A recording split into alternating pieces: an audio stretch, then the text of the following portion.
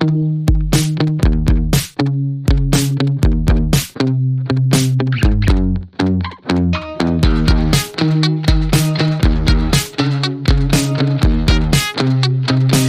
listening to The Andres Segovia Show.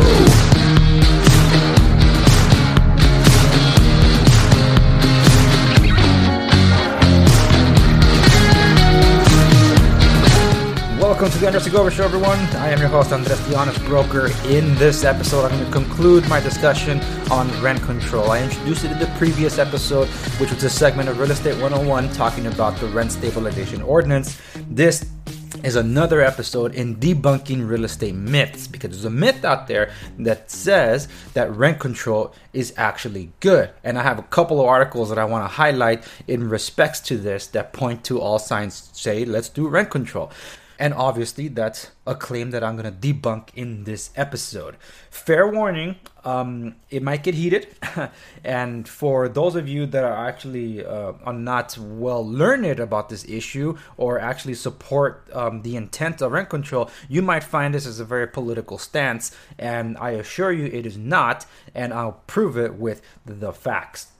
And per usual, every single article that I highlight in an episode, they are found on my show notes at my website, www.theandressegovia.com. You can find everything there in relations to this episode. So let's get to the myth that rent control is actually good. In fact, how about I borrow this headline from an article from citylab.com that was published February 5th, 2019, titled, How Affordable Housing Can Improve the American Economy. Well, let's pause things right there real quick. There are so many expressions of rent control, and that's what the progressives love to do. Confuse you with all these beautiful words and expressions.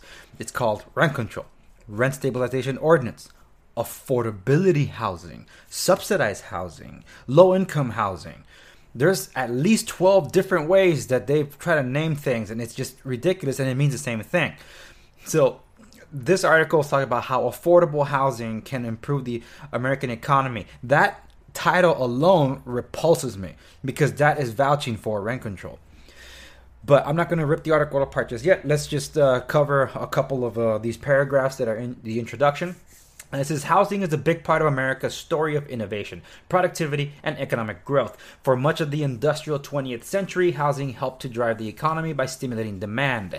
Building more housing, especially in the suburbs, stoked the demand for more cars, washing machines, and other durable goods from America's factories, creating good jobs for American workers and setting in motion a virtuous circle of economic growth. But housing plays a different role in today's knowledge economy, where innovation and growth stimulate the clustering of knowledge, talent, and ideas. As a growing chorus of economists point out, the problem today is not that we do not have enough housing, especially affordable housing, in the most expensive and productive locations that drive the economy. The economic consequences often mean unskilled workers are unable to access good jobs in these cities, which cost the economy a huge amount in lost productivity. I disagree with some of what is being described here already, but that's not what I'm going to be addressing. I'm not going to address demographics and geographics and high-skilled, low-skilled labor that they're trying to mention here. But the article is citing what is called a study by the Hamilton Project at the Brooks Institution that documents the dimensions of housing productivity today with that nexus where geographic and skilled labor and where that meets, and they're comparing different cities, such as 60% of adults between the ages of 25 and 34 in Boston have graduated from college, compared to 20% less in Lakewood, Florida. And they're trying to make a correlation of all of this, how like some people in some areas are excelling at getting smarter because they're achieving different degrees and able to have access to better jobs, whereas other places not so much. There's multiple different factors as to how and why that can be. So that's what I'm not going to dissect it here, but if this is the kind of study that you're interested in discussing, you can, again, I'm linking these on my website, www.theandressegovia.com, so you can see the graphs and charts and the studies for yourself that's pointed out in this article. So the study, though, is trying to conclude how governments can deal with the nexus of housing and productivity. So the study was pointing out where land use restrictions, which limit the supply of housing and innovation centers, put that on the front burner, and argue that solving the problem requires developing new strategies to address housing affordability for blue-collar workers and disadvantaged groups. So for inspiration, the study looks outside the country, looking at Tokyo, Montreal, Vienna, as examples of places that have excellent housing situations that benefited them in those senses. There's some truth to what they're pointing out, but also describe why not. Tokyo, for example, has liberalized housing regulations significantly to develop more housing. It permitted much new housing at greater densities and heights, enabling to alleviate a once massive housing problem. Montreal has done something of the same. It's focused on development of low and mid-rise apartments instead of tall skyscrapers or single detached homes. It's far more affordable than Toronto or Vancouver, cities that rank among the most expensive in the world. And in the case of Vienna, where supposedly it's redefined public housing in ways that work for it, nearly 60% of the city's residents, including middle-class residents, not just those who are low income, live in homes that are owned, built, or managed by the government. In addition, their rents are tied to both income and maintenance, which help ensure that the properties are kept in good shape. So here in America, we're obviously debating that. Increasing housing supply is just one part of dealing with America's housing crisis and the economic problems along with it. This is a political as well as an economic imperative, as the study points out. Pressure is mounting on political leaders in superstar cities to address housing affordability through initiatives like expanded rent control or inclusionary zoning, which mandate that developers construct some proportion of affordable housing in return for greater densities. The study suggests the more efficacious route is to combine housing vouchers, which give less advantaged residents income supplements to purchase more housing, aka Section 8, with efforts to increase housing supply. Ultimately, the study makes the critical, important point that there is no magic bullet solution to America's housing-infected economic woes. Policies to increase supplies by developers and demand by less advantaged residents need to be seen as complementary strategies to be implemented all together. Okay, so that's like a summary of that article, and I'm quickly going to go over this next one, which is from cbsnews.com because it kind of follows into this. It's titled, this in relation to Los Angeles, How No-Fault Evictions Are Contributing to LA's Homeless Crisis. I'm only going to read you the introduction because the thing is a sadly sob story, and I don't agree with the article either, especially because I know what they're trying to spin here. They're doing a documentary, CBS is, called Priced Out, LA's Hidden Homelessness, as they say. So this you can see for yourself and make your own conclusions, but this is how the article reads, that when you sign a lease, when you finally found a place to move out, right, you're probably not thinking about the fact that in many American cities, the landlord can kick you out for no reason at all. It's called a no-fault or no-excuse evictions. In cities like Los Angeles, these things usually happen when a tenant is under a month-to-month lease agreement. Tenants can be ousted even when they didn't do anything to violate their lease, like falling behind on payments. There are a number of reasons why landlords would employ a no-fault eviction. They may want to evict current tenants to update and relist their unit at market rate and make a higher profit. Or if a building is sold, the new owners might want to renovate or develop, again raising rents when construction is done. So immediately it's vilifying the landlords. You who I'm talking to, that I'm encouraging you to get into real estate. These articles are meant to demean you. And for those of you that are tenants, I'm sure you probably agree with that. Where it says no fault evictions are contributing to LA's homeless crisis. Let me be very clear. If you missed out on the last episode about rent control, the rent stabilization ordinance, and everything that goes into the protection of tenants and how little say landlords have on their own property, this article is nothing but smoke and mirrors to distract you and feel that you should support more initiatives of rent control or more government control of your units. That's why I have issues with these two articles. in the first place saying that, oh yeah, it's a good thing to have rent control. And the second one saying that, oh my goodness, look what happens in these cities with these evil landlords trying to raise up their prices. With all the stopgaps that the city has put in place and continues to put in place, tenants living in rent-controlled units can be evicted, yes, but benefit from stronger legal protections than those living in non-rent-controlled buildings. Los Angeles is a rent-controlled city that this article tries to make out like they're not. And somehow the landlords are just evicting left and right and throwing people onto the streets and making them homeless. A landlord planning to move into an apartment or offer to a family member can ask a current tenant to leave. Yes, the only other common cause for eviction through California's Ellis Act, which allows landlords mass evict tenants when taking a property off the central market. So that could mean tearing the building down, for instance, and developing another one, whether it's like condos or whatever. So those are the cases that landlords can do mass evictions, but they're required to pay relocation fees to help tenants find and move into a new place. And the fees, get this, that per tenant, the fees that the landlord must pay can range anywhere from $8,000 to $20,000. There is one more aspect of this that I did not cover, and I'm going to mention it now, because this is how ridiculous rent control is. Under extreme circumstances, say the landlord is ignoring or refuses to repair items required by the building inspector. Because when you're in a rent control place like Los Angeles, there's multiple departments that are involved. You have the housing department, right? Then you have one of those, like the housing community and investment department. That is not exactly the housing authority or the housing department, but they are all segments or branches of the same thing. Then there's the building and safety department. Look, the inspectors from housing are not the inspectors from building.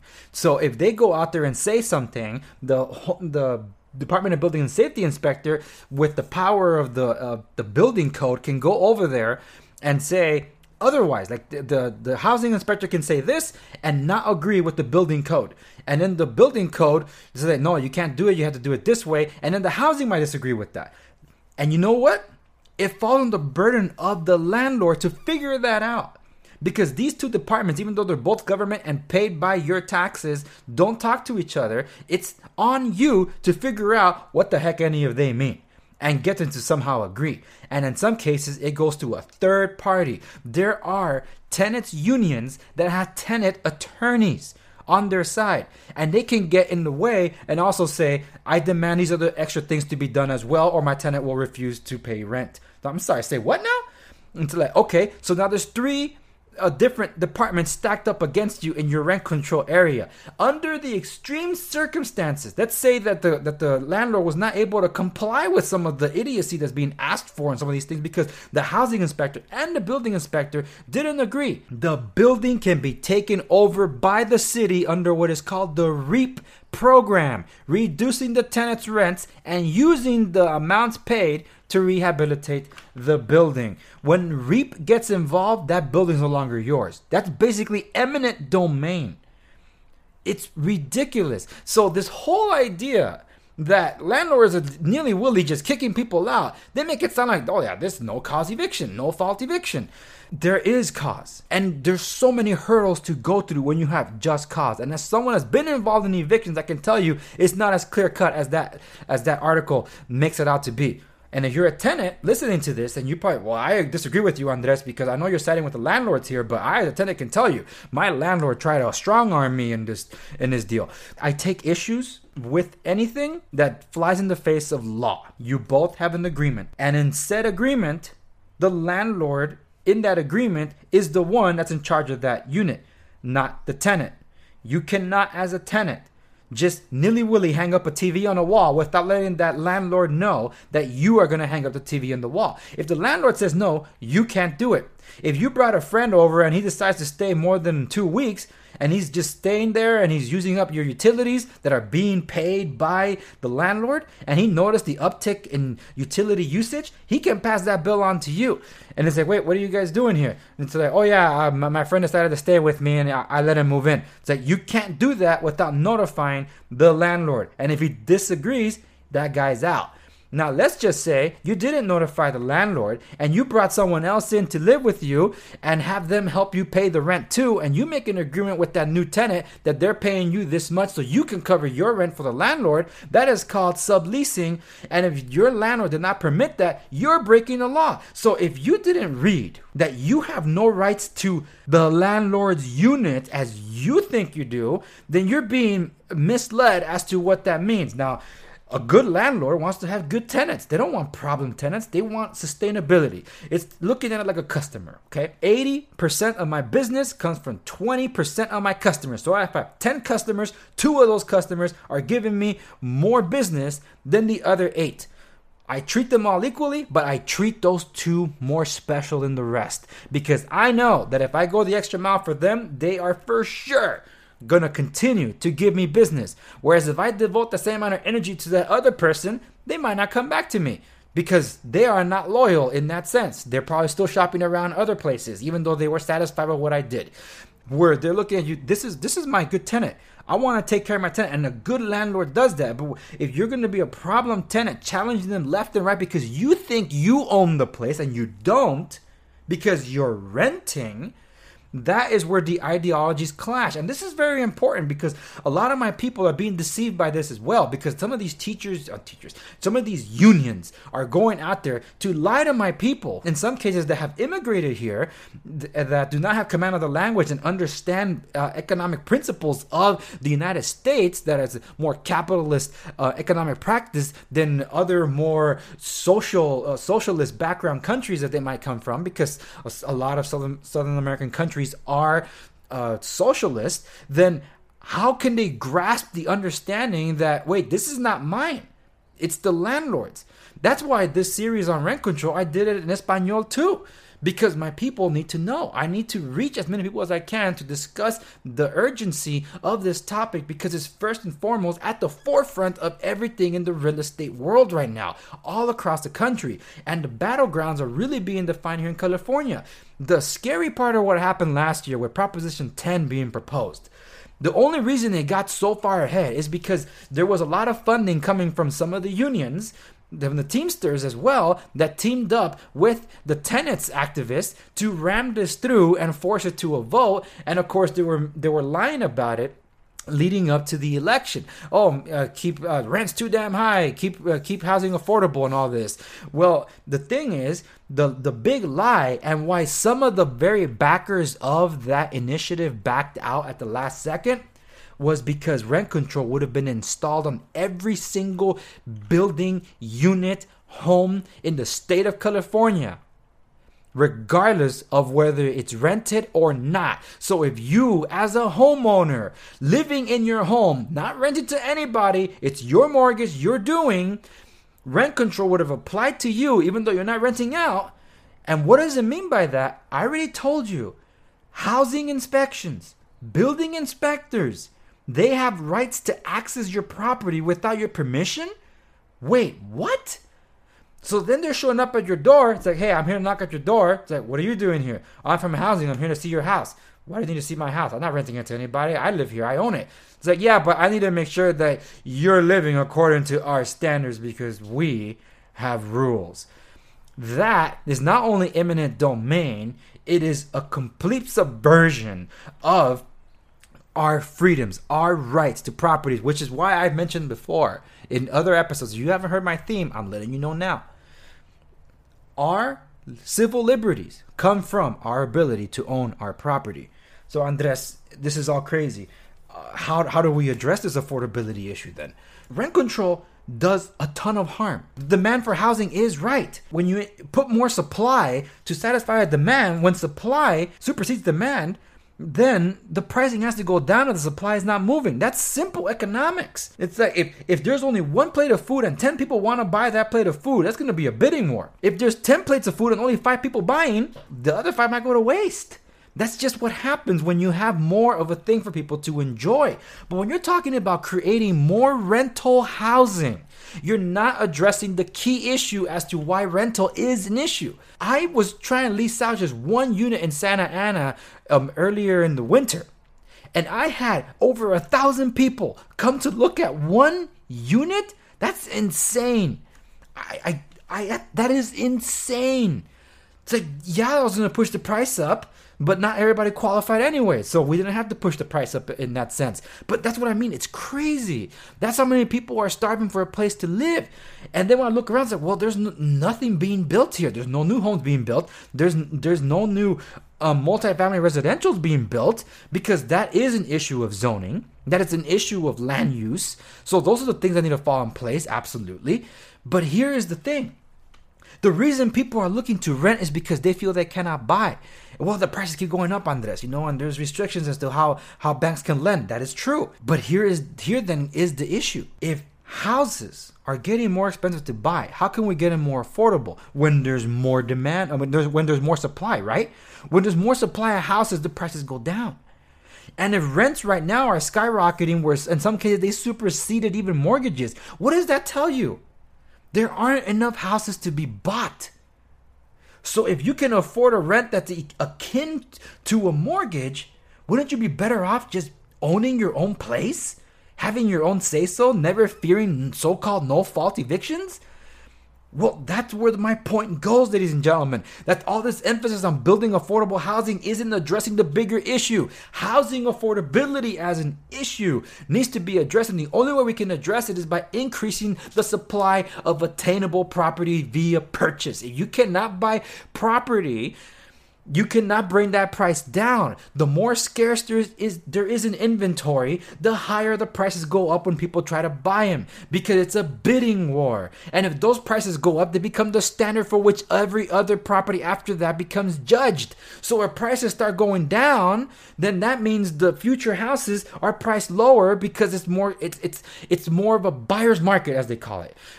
So if the buyers have more control through the purchase because they can afford better, great. But if the sellers are holding all the cards, it's the fault of the government not letting us build, because this goes to every single city in issuing permits, zoning issues.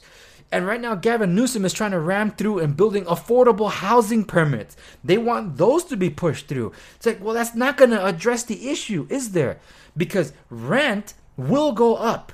One way or another, rent goes up, even with rent control. Even though it's at a glacier pace, rent still goes up. Does it not? Yes, it does. And a savvy landlord is going to find other ways to use the system against you as well, because it's a rent cap, not a service cap. So there are ways to still increase the rent through rent control properties. That's why the progressives continue to try to find ways to cap it. So it's not a one-stop shop. Now let's talk about the damages of rent control. I have this article that unfortunately I can't get through it, because it's an awesome study about this as well. But the conclusions are this.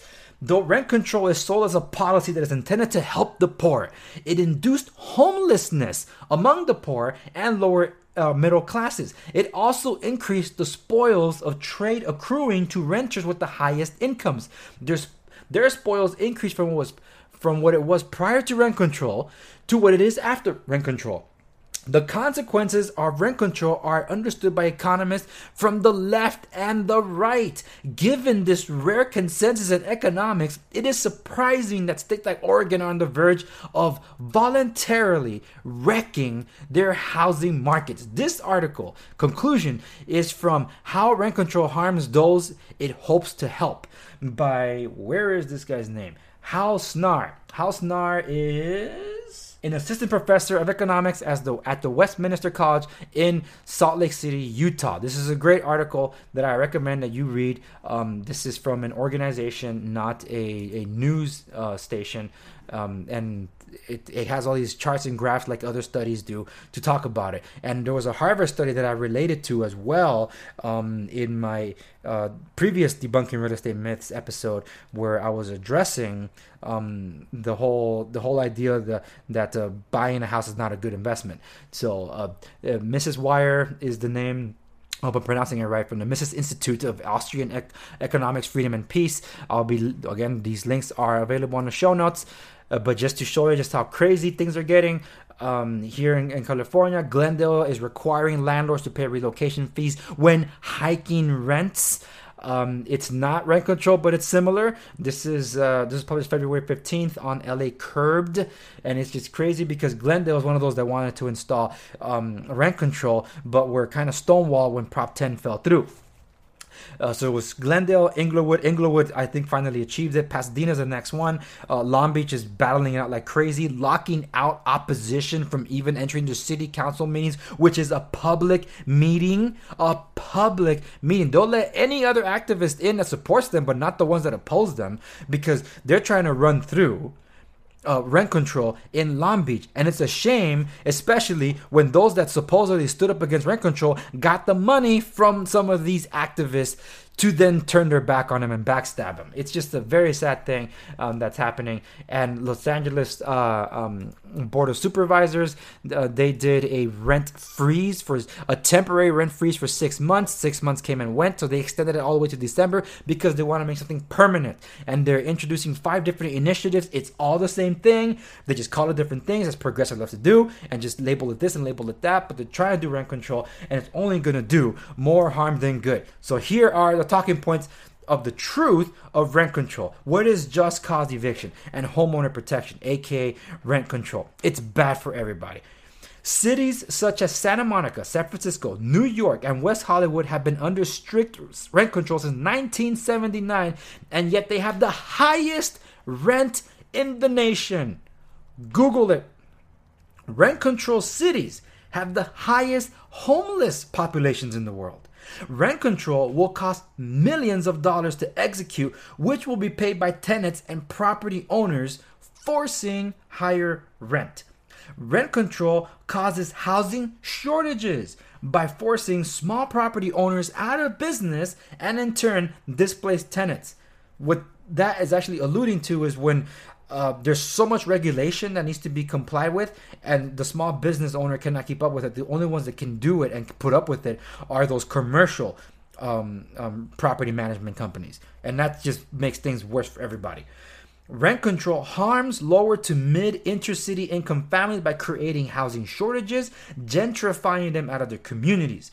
Property owners cannot afford upkeep of their properties due to strict rent control policies. This causes deterioration of neighborhoods. Good tenants leave the community and property values decline, which harms homeowners. Many owners foreclose or sell to developers. The developers then displace the renters. Rent control creates job loss as property owners are not able to afford to hire service providers. And the studies that I mentioned before, Harvard and Stanford both agree rent control does not work. So if anybody's coming by in whatever city that you are in, whether you're in California or outside, and they're asking you to sign a petition that would introduce rent control or housing affordability or a housing initiative to subsidize rent or whatever, just remember, protect your neighborhood by telling them that it does more harm than good. There is not one city where it has worked. San Francisco, one of the most expensive cities, and people can't afford to live there, and they have so much homeless. That's why that article about how affordable housing can help you, it hasn't helped anywhere it's been tried for the past 40 years. How much more of an experiment do you need? It's like the whole argument's like, socialism's failed every time it's tried. Then someone that comes along and says, well, they've never done it right. Who didn't do it right? Last I checked, Venezuela did everything right, and you can't defend that. Look at what's going on with them. Oh, but look at China. Yeah, practicing capitalist economics with a communist government, and they run into their own issues. So they're hiding their Great Recession, and now we're at a great tariff war. Both countries. I'm entering economic policies. This is not politics, ladies and gentlemen, and that's not what I intended to get into on what is politics. I'm talking about the simple mathematics of things, the economics of things. I've seen firsthand the destruction of rent control. And when I tell you that about 75% of the properties that I manage are in rent control and we keep our tenants happy, it's because we have the luxury of owning the construction company that does the maintenance there. So I can tell you that in those instances where there are certain economic advantages, but that's a rare thing. for a small business owner to be able to do that. So now let me ask you this, for those of you that actually support rent control. How many of you can point to a rent control unit that you would be willing to live in? I'm waiting. Name me a place. I didn't think so. That does it for my rant on this debunking real estate myths things, that rent control actually helps people. It does much more harm than any good. And the fight only continues. So I'll keep updating you as to what initiatives this crazy state of ours is trying to cram down our throat, because now they're trying to skip the municipal levels and try to just do it all at the state level. There's only one law stopping this calamity from happening, and that's Costa-Hawkins, which Prop 10 tried to repeal last year. The only law left to defend you, the individual, whether you're a tenant or a landlord or property manager, all of you are affected just the same. I'm talking to all of you just the same. And as an extra effort, I'm directing my comments at those of us in the industry that have failed to understand these things because they let their political opinion get in the way of reason. When you let emotions get in the way of the facts, you lose sight of what you're after. You are in position to service your client. Sometimes that means having to do the hard choices. So, I want to keep him happy or whatever. The facts don't care about your opinion. Thank you, Ben Shapiro, for that line. The facts are the facts. Rent control does harm. You need to spread the word. You need to educate people on it. And if you don't fully understand it, you get educated on it and understand why it just doesn't work. And if you really want to see it in action, go walk down any streets of rent control areas in Los Angeles. If you're going to go to Santa Monica, that's cheating because everything's expensive there anyway. We're talking about the very people this is intending to help. Go to Los Angeles, walk down those streets, and then call me up and tell me, hey, Andres, I love it here. That does it for this episode of the Andre Segovia Show. Remember, you can follow me on any of the socials, Twitter, Instagram. Like and follow my Facebook page because there's a lot of exclusive content that I post on some other on some of my other socials that all make their way to the hub that is Facebook. And of course, check out my special segments that appear only on YouTube, especially with when it comes to tech. If you missed out some of my reviews, especially with when it talks to BlackBerry. Like, BlackBerry? What? BlackBerry? Yes, BlackBerry's around and never gone anywhere. You just stop paying attention. But they're alive and kicking. So great stuff happening on that front on YouTube. So like, share, and subscribe there. Hit the bell to be notified. Not every episode of the podcast is posted there. The meat of the show is this show. And I also tease that I'm developing a members only area to this, where I'll be off the record and off the cuff, where I'm going to be letting you know my thoughts on just about anything. But it's a slow rollout and it's by invite only at the moment. And I feel it's important because it's important topics that are not exactly related to real estate, but are important that you need to know about. But in some of those cases, I feel that it needs to be for the members only. And I'll see you on the next episode.